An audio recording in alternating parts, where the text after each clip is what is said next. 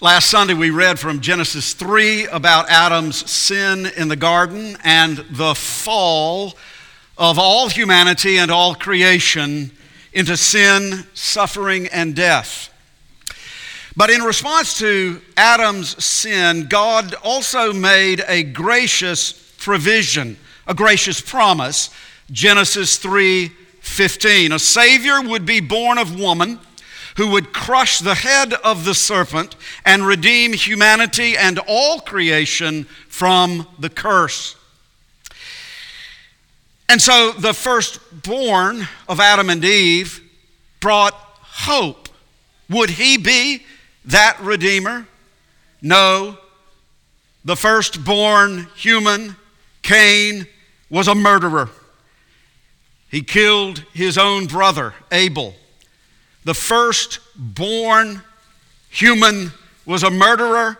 The first brotherhood ended in murder. That tells us something about the horrible reality of the fallen human nature. And then in the remainder of Genesis 4, we have the account of the descendants of Cain. Now, though they were skilled in many ways, they were an ungodly line through which sin increased upon the earth. At the same time, however, God in His grace gave Adam and Eve another son, Seth. And although Seth and his descendants were, of course, corrupted by sin, nevertheless, God in His sovereign grace sovereignly chose to work through the line of Seth to continue His plan of redemption, the plan to bring a Savior into the world. And Noah was a descendant of Seth. Noah's father, the good Lamech, named him Noah because Noah sounds like the Hebrew word for rest. Noah's father said, "Out of the ground that the Lord has cursed, this one shall bring us rest from our work and from the painful toil of our hands."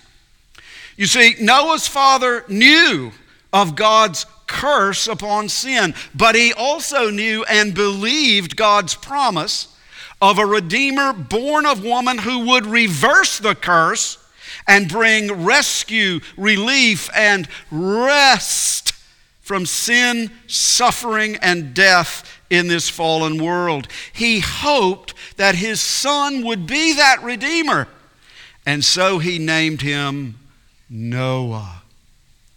Well, that gets us to chapter 6. I'm not going to read or comment on chapter 6, verses 1 through 4, that very intriguing passage about the sons of God taking wives from the daughters of men, and also about the Nephilim, the giants who were on the earth in those days. Scholars differ in their interpretations of that passage, but they all agree on this, that the opening verses of chapter 6 emphasize the increasing wickedness upon the earth.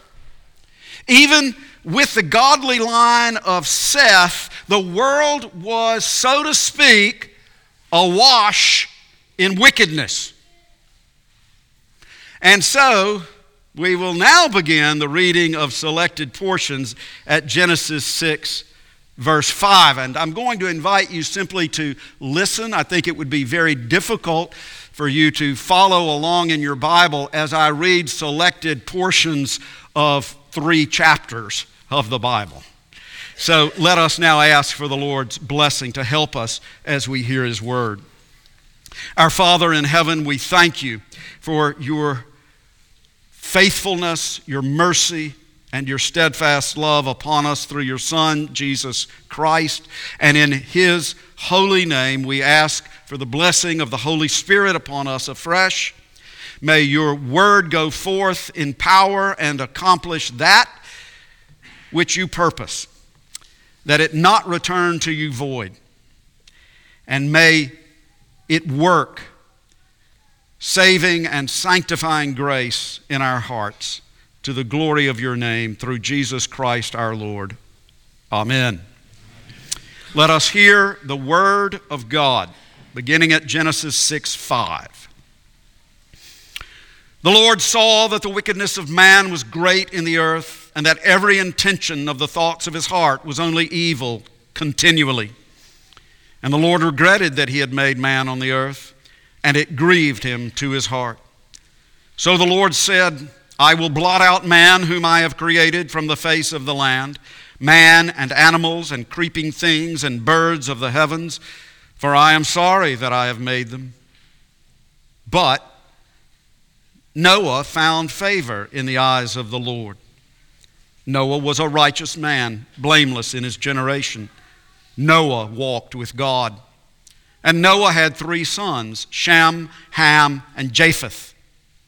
And God said to Noah, I have determined to make an end of all flesh, for the earth is filled with violence through them. Behold, I will destroy them with the earth. Make yourself an ark of gopher wood. Make rooms in the ark and cover it inside and out with pitch.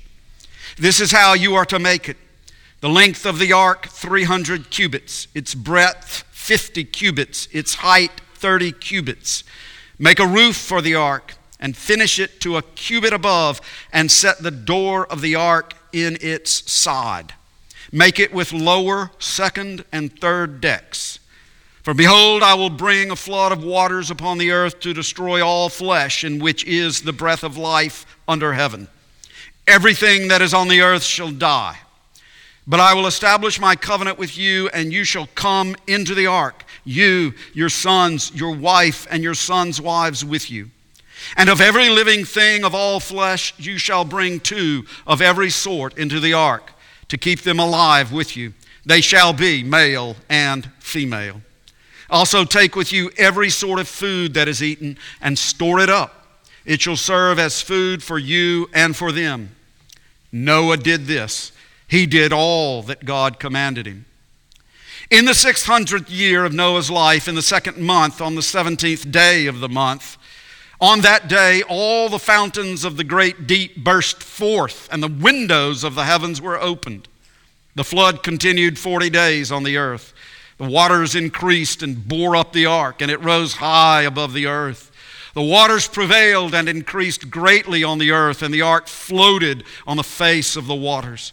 And the waters prevailed so mightily on the earth that all the high mountains under the whole heaven were covered. And all flesh died that moved on the earth, birds, livestock, beasts, all swarming creatures that swarm on the earth, and all mankind. Only Noah was left, and those who were with him in the ark. And the waters prevailed on the earth 150 days. At the end of 150 days, the waters had abated. And in the 7th month, on the 17th day of the month, the ark came to rest on the mountains of Ararat. And after some passage of time, then God said to Noah, Go out from the ark, you and your wife and your sons' wives with you. Bring out with you every living thing that is with you of all flesh, birds and animals and every creeping thing that creeps on the earth, that they may swarm on the earth and be fruitful and multiply on the earth. Then Noah built an altar to the Lord and took some of every clean animal and some of every clean bird and offered burnt offerings on the altar. And when the Lord smelled the pleasing aroma, the Lord said in his heart, I will never again curse the ground because of man, for the intention of man's heart is evil from his youth. Neither will I ever again strike down every living creature as I have done.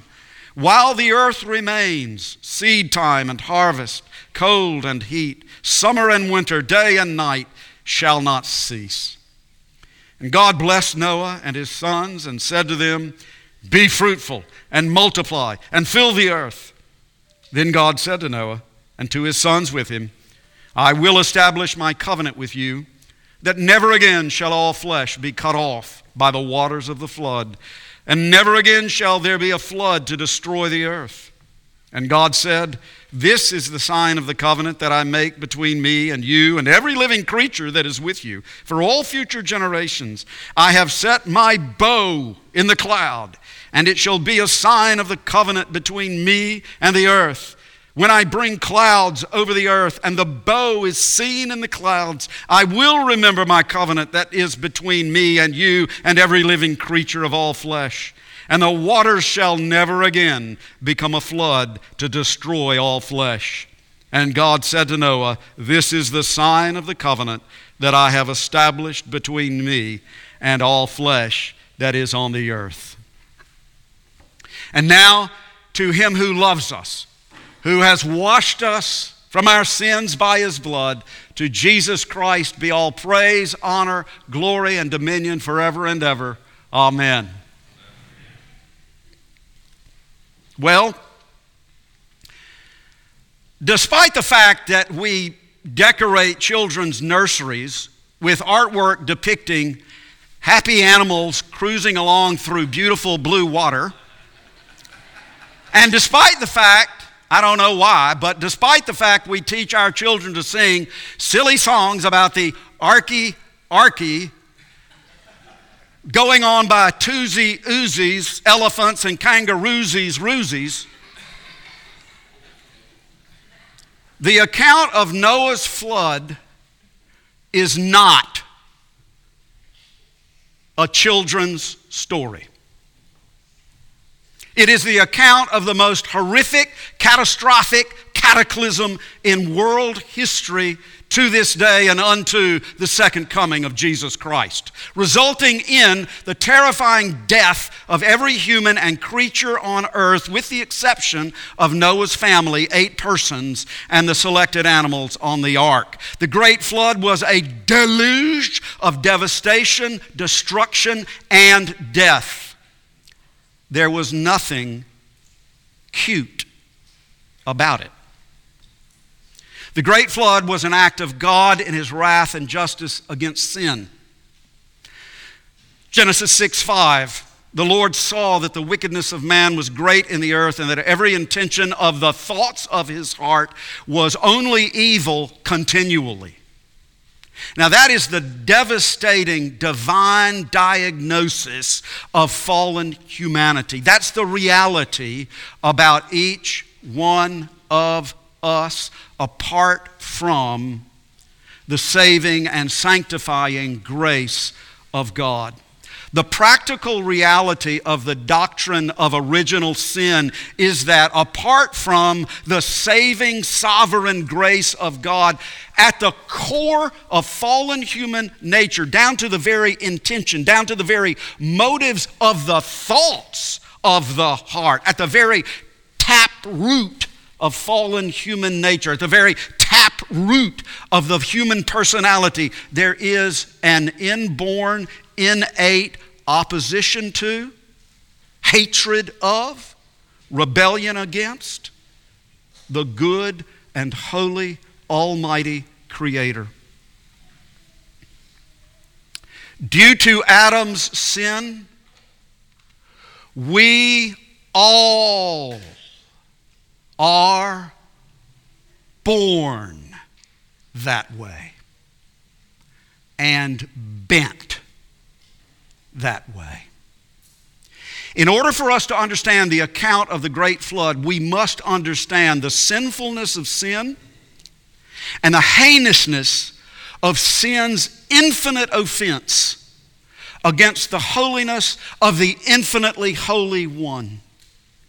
In order for us to understand the account of the great flood, we must understand the sinfulness of sin and the heinousness of sin's infinite offense against the holiness of the infinitely holy one. The scripture says the Lord regretted that he had made man on the earth, and it grieved him to his heart. That verse does not mean that God thought that he had made a mistake in creating humanity. No, rather, this verse helps us to understand from our human perspective that the Creator loves his creation, and in particular, he loves humanity, whom he created in his own image. And it grieved God to his heart to see what man had become. But in order to maintain his own holy justice, and in order to reveal the sinfulness of sin, In order to display his righteous wrath and justice against unrepentant sinners, the Lord, with a grieved heart, decreed that he would blot out man from the face of the land. But, there it is at verse 8. This paragraph leads up to verse 8. But, the most important word in the Bible, but Noah found favor in the eyes of the Lord. The great flood is not only about God's wrath and justice poured out upon unrepentant sinners, it is also about God's grace which saves repentant sinners by the provision of safe shelter from the flood of his righteous wrath. It is also about God's grace which saves repentant sinners by the provision of safe shelter from his righteous wrath. But Noah found favor in the eyes of the Lord. And verse 9 says that Noah was a righteous man, blameless in his generation. Noah walked with God. You see that in the midst of all that rampant wickedness, Noah had been preserved by God's grace as a godly man of faith. By God's grace, Noah had believed the word of the Lord taught to him by his faithful ancestors in the line of Seth, particularly his godly father Lamech. And so Noah had repented of his sins and placed his trust in the Lord and sought to live in obedience to God. Noah was a righteous man by grace through faith, and by grace through faith, Noah walked with God. And in that personal fellowship with Noah, God told Noah what he was about to do. And he commanded Noah, therefore, to make an ark of gopher wood. And Noah believed and obeyed. Hebrews 11:7 says, by faith Noah, being warned by God concerning events as yet unseen, in reverent fear constructed an ark for the saving of his household. Noah believed the word of the Lord and obeyed his command. Noah was an example of true faith. Now, regarding the flood and the ark, here are a few points you might find interesting. Some geologists, for example, see evidence of a worldwide flood in the Grand Canyon, with its sedimentary deposits laid down, as they were, evidently very rapidly, including marine fossils more than a mile above sea level. And fossilized shellfish in the Himalayas. Who'd have thunk? Now, of course, this data is interpreted differently by scientists who reject the biblical account, but the biblical account accounts for this evidence very well. Let me add that our faith rests on the Word of God, does not depend on this external geological evidence, but in conversation with unbelievers who may say that the flood is just an ancient myth, this external evidence may prove helpful to enlighten them. Now, the ark was about 450 to 510 feet in length. That's at least 1.5 football fields long. That's a pretty big boat. And the roof was more than 50 feet above ground level, higher than 4 stories of a modern building. It had the storage capacity of about 450 semi-trailers. And just for the sake of illustration, that would be storage capacity for 112,500 animals the size of an average sheep. That's room for a lot of animals, especially if they were not full grown. And still there was plenty of living and storage space for Noah and his family. Now, one of the really interesting pieces of secular scientific research I came across is that a group of physics graduate students at the University of Leicester, England, did the math based on the specific dimensions given in Genesis 6 and added in the estimated number of animals according to their kinds.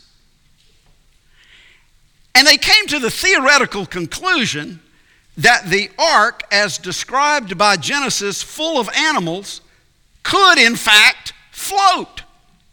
Now, this was published by the Smithsonian Magazine online. And this research was being done not for the sake of defending the Bible. One of the physicists said, from his perspective, you don't think of the Bible necessarily as a scientifically accurate source of information, so I guess we were quite surprised when we discovered that it would work. Again, our faith does not depend upon that kind of external confirmation, but it may be helpful in conversations with people who don't take the biblical account seriously. But now let's turn to the flood itself. The scripture says that on that day, all the fountains of the great deep burst forth. The tectonic plates of the globe shifted and buckled, and water from under the earth gushed upward, and the windows of heaven were opened, and rain fell upon the earth 40 days and 40 nights. In other words, this was way more than a 40-day thunder shower. Water was pouring upward from below the earth as well as from above the earth. This catastrophic cataclysm changed the geography and topography of the entire globe. But Noah and his sons and Noah's wives and the 3 wives of his sons with them entered the ark, they and every beast according to its kind, 2 and 2, male and female of all flesh, went in as God had commanded him. And the Lord shut him in. Now, I want everyone to ponder that last sentence. The Lord shut him in. Visualize that gigantic door somehow being closed shut by the invisible hand of God. At that moment, Noah and his wife and their 3 sons and their wives and the animals on the ark were safe. They were safe. They were saved from the wrath of God by God Himself. They were saved from the wrath of God by God Himself. But what about those who were on the other side of that door? What could save them now from the wrath of God? Nothing. And all flesh died that moved on the earth, and all mankind. Would God really do that? He did it. He shut the door. And that's the terrible reality. There comes a point at which it is too late. So, dear friend, get in the boat while there's still time, before the Lord shuts the door.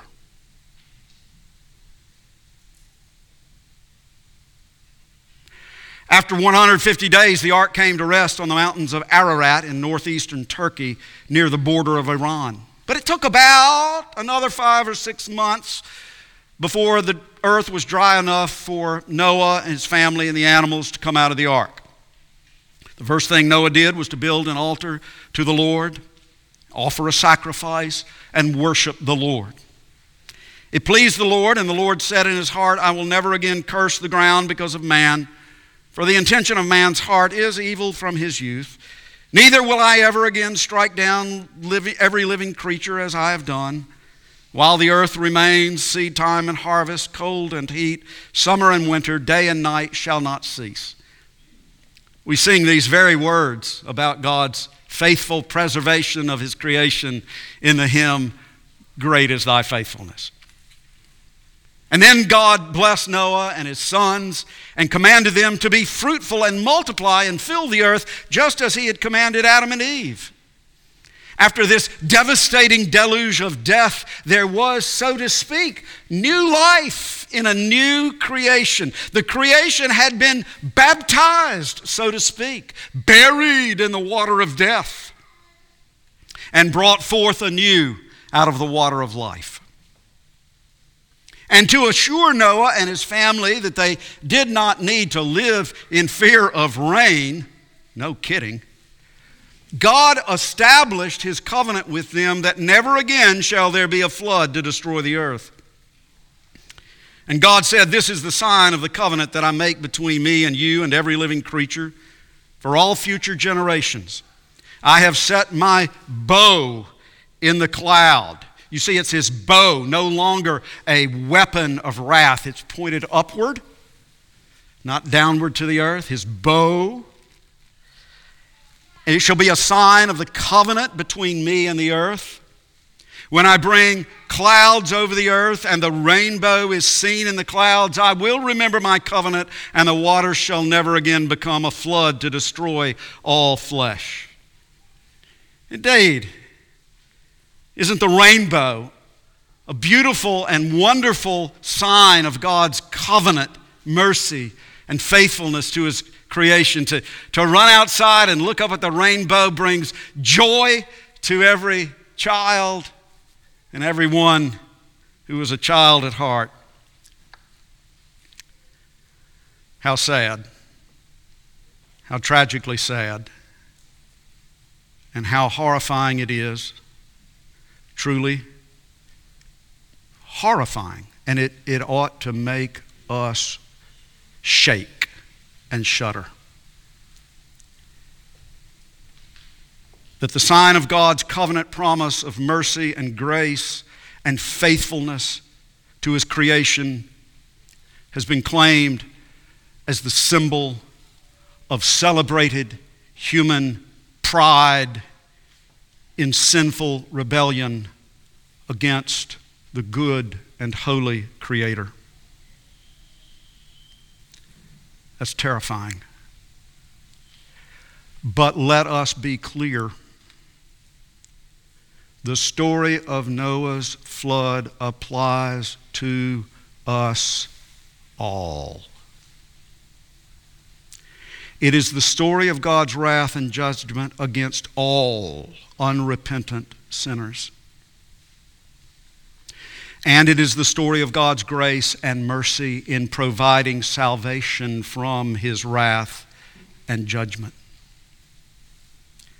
Dear friend, the flood warns us of the judgment to come, and the ark promises us a way of salvation.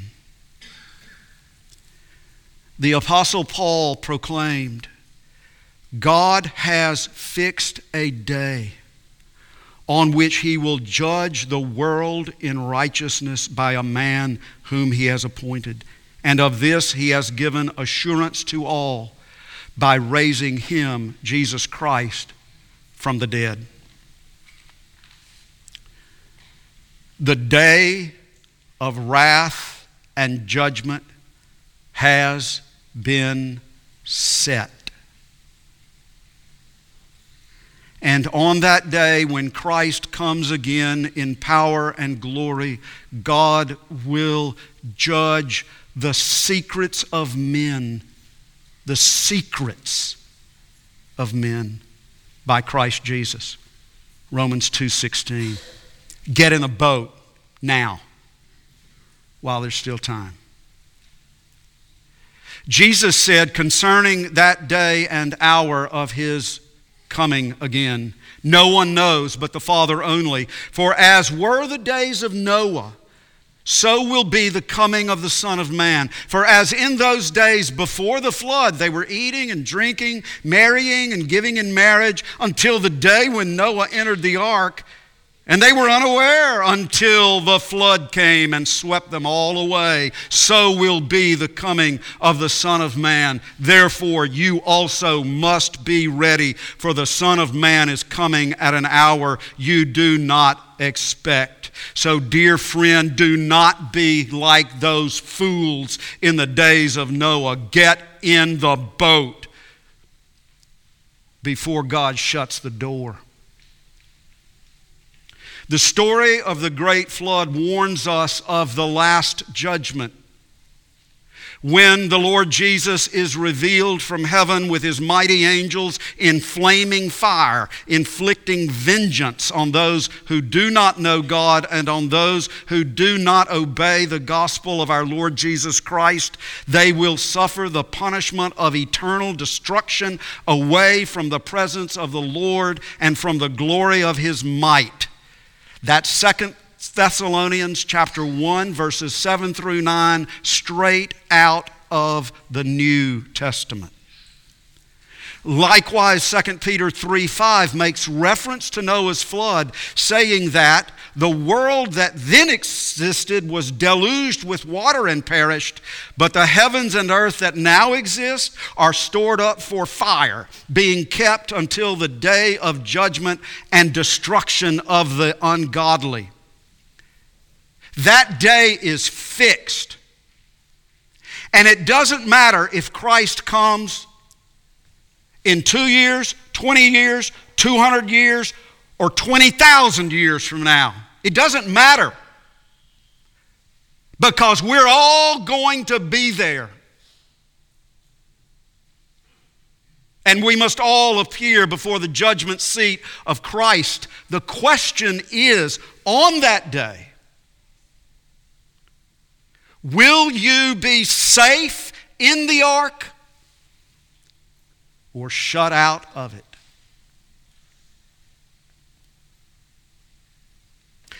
God commanded Noah to construct an ark with very specific, detailed instructions.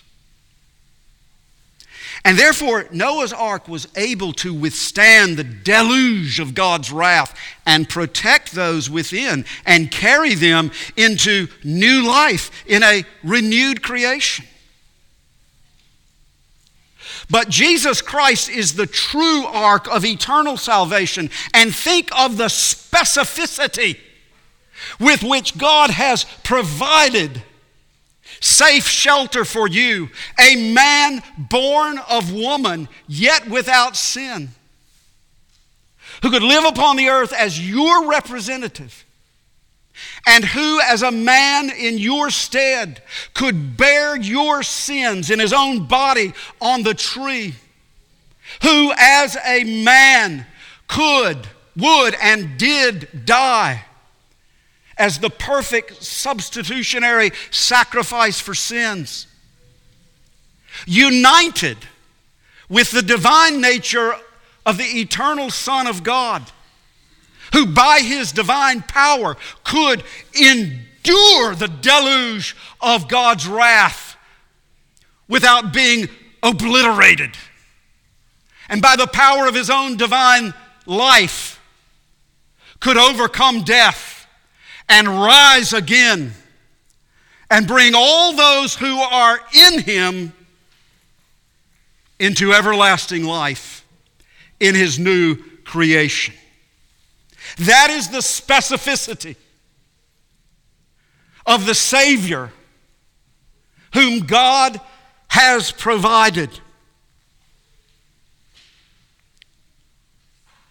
So that you, through faith in Christ,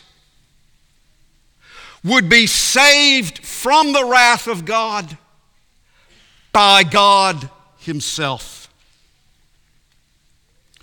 Come in faith to Jesus Christ on the cross and be saved from the wrath of God by God Himself.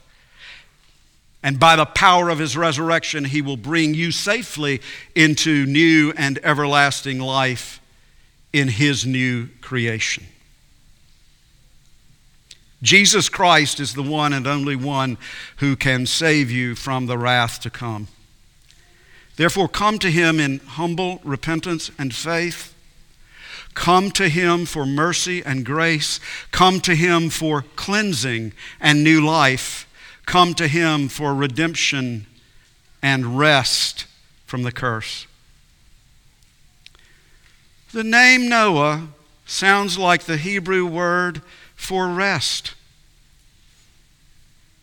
Noah's father had hoped that Noah would be that promised Redeemer who would crush the head of the serpent. But he wasn't. But from the line of Noah, through his son Shem, came another man, Abraham. So, from the line of Seth, through the line of Noah, through the line of Shem, through the line of Abraham, came another man, born of woman, who did crush the head of the serpent. And do you remember what he said? Come to me, all you who labor, who toil, and are heavy laden and burdened. Come to me, and I will give you rest. Come to me, and you will find rest for your souls. Don't be like those fools in the days of Noah who thought that, everything's always going to be okay. Don't be like those fools. Get in the boat now, while there's still time, before God shuts the door, and find rest for your restless soul in Jesus Christ, who saves us from the wrath to come. To God be the glory. Amen. Let us pray. Our most gracious Heavenly Father, we thank you for the glorious gospel of your Son, our Savior, Jesus Christ, for your great, merciful provision of Him for us, that we might not drown in our sins, but be delivered and brought into your everlasting kingdom. Bless, O Lord, this your word preached, and may it take deep root in our hearts, our souls, and our minds, that henceforth we may live as your glad, joyful, obedient children to the glory of your name through Jesus Christ, your Son. Amen. In response to the gospel of our Savior Jesus Christ, let us stand to affirm the faith of the one church throughout history and throughout the world, the Apostles' Creed. Christian, in whom do you believe? I believe in God the Father Almighty, maker of heaven and earth, and in Jesus Christ, His only Son, our Lord, who was conceived by the Holy Ghost, born of the Virgin Mary, suffered under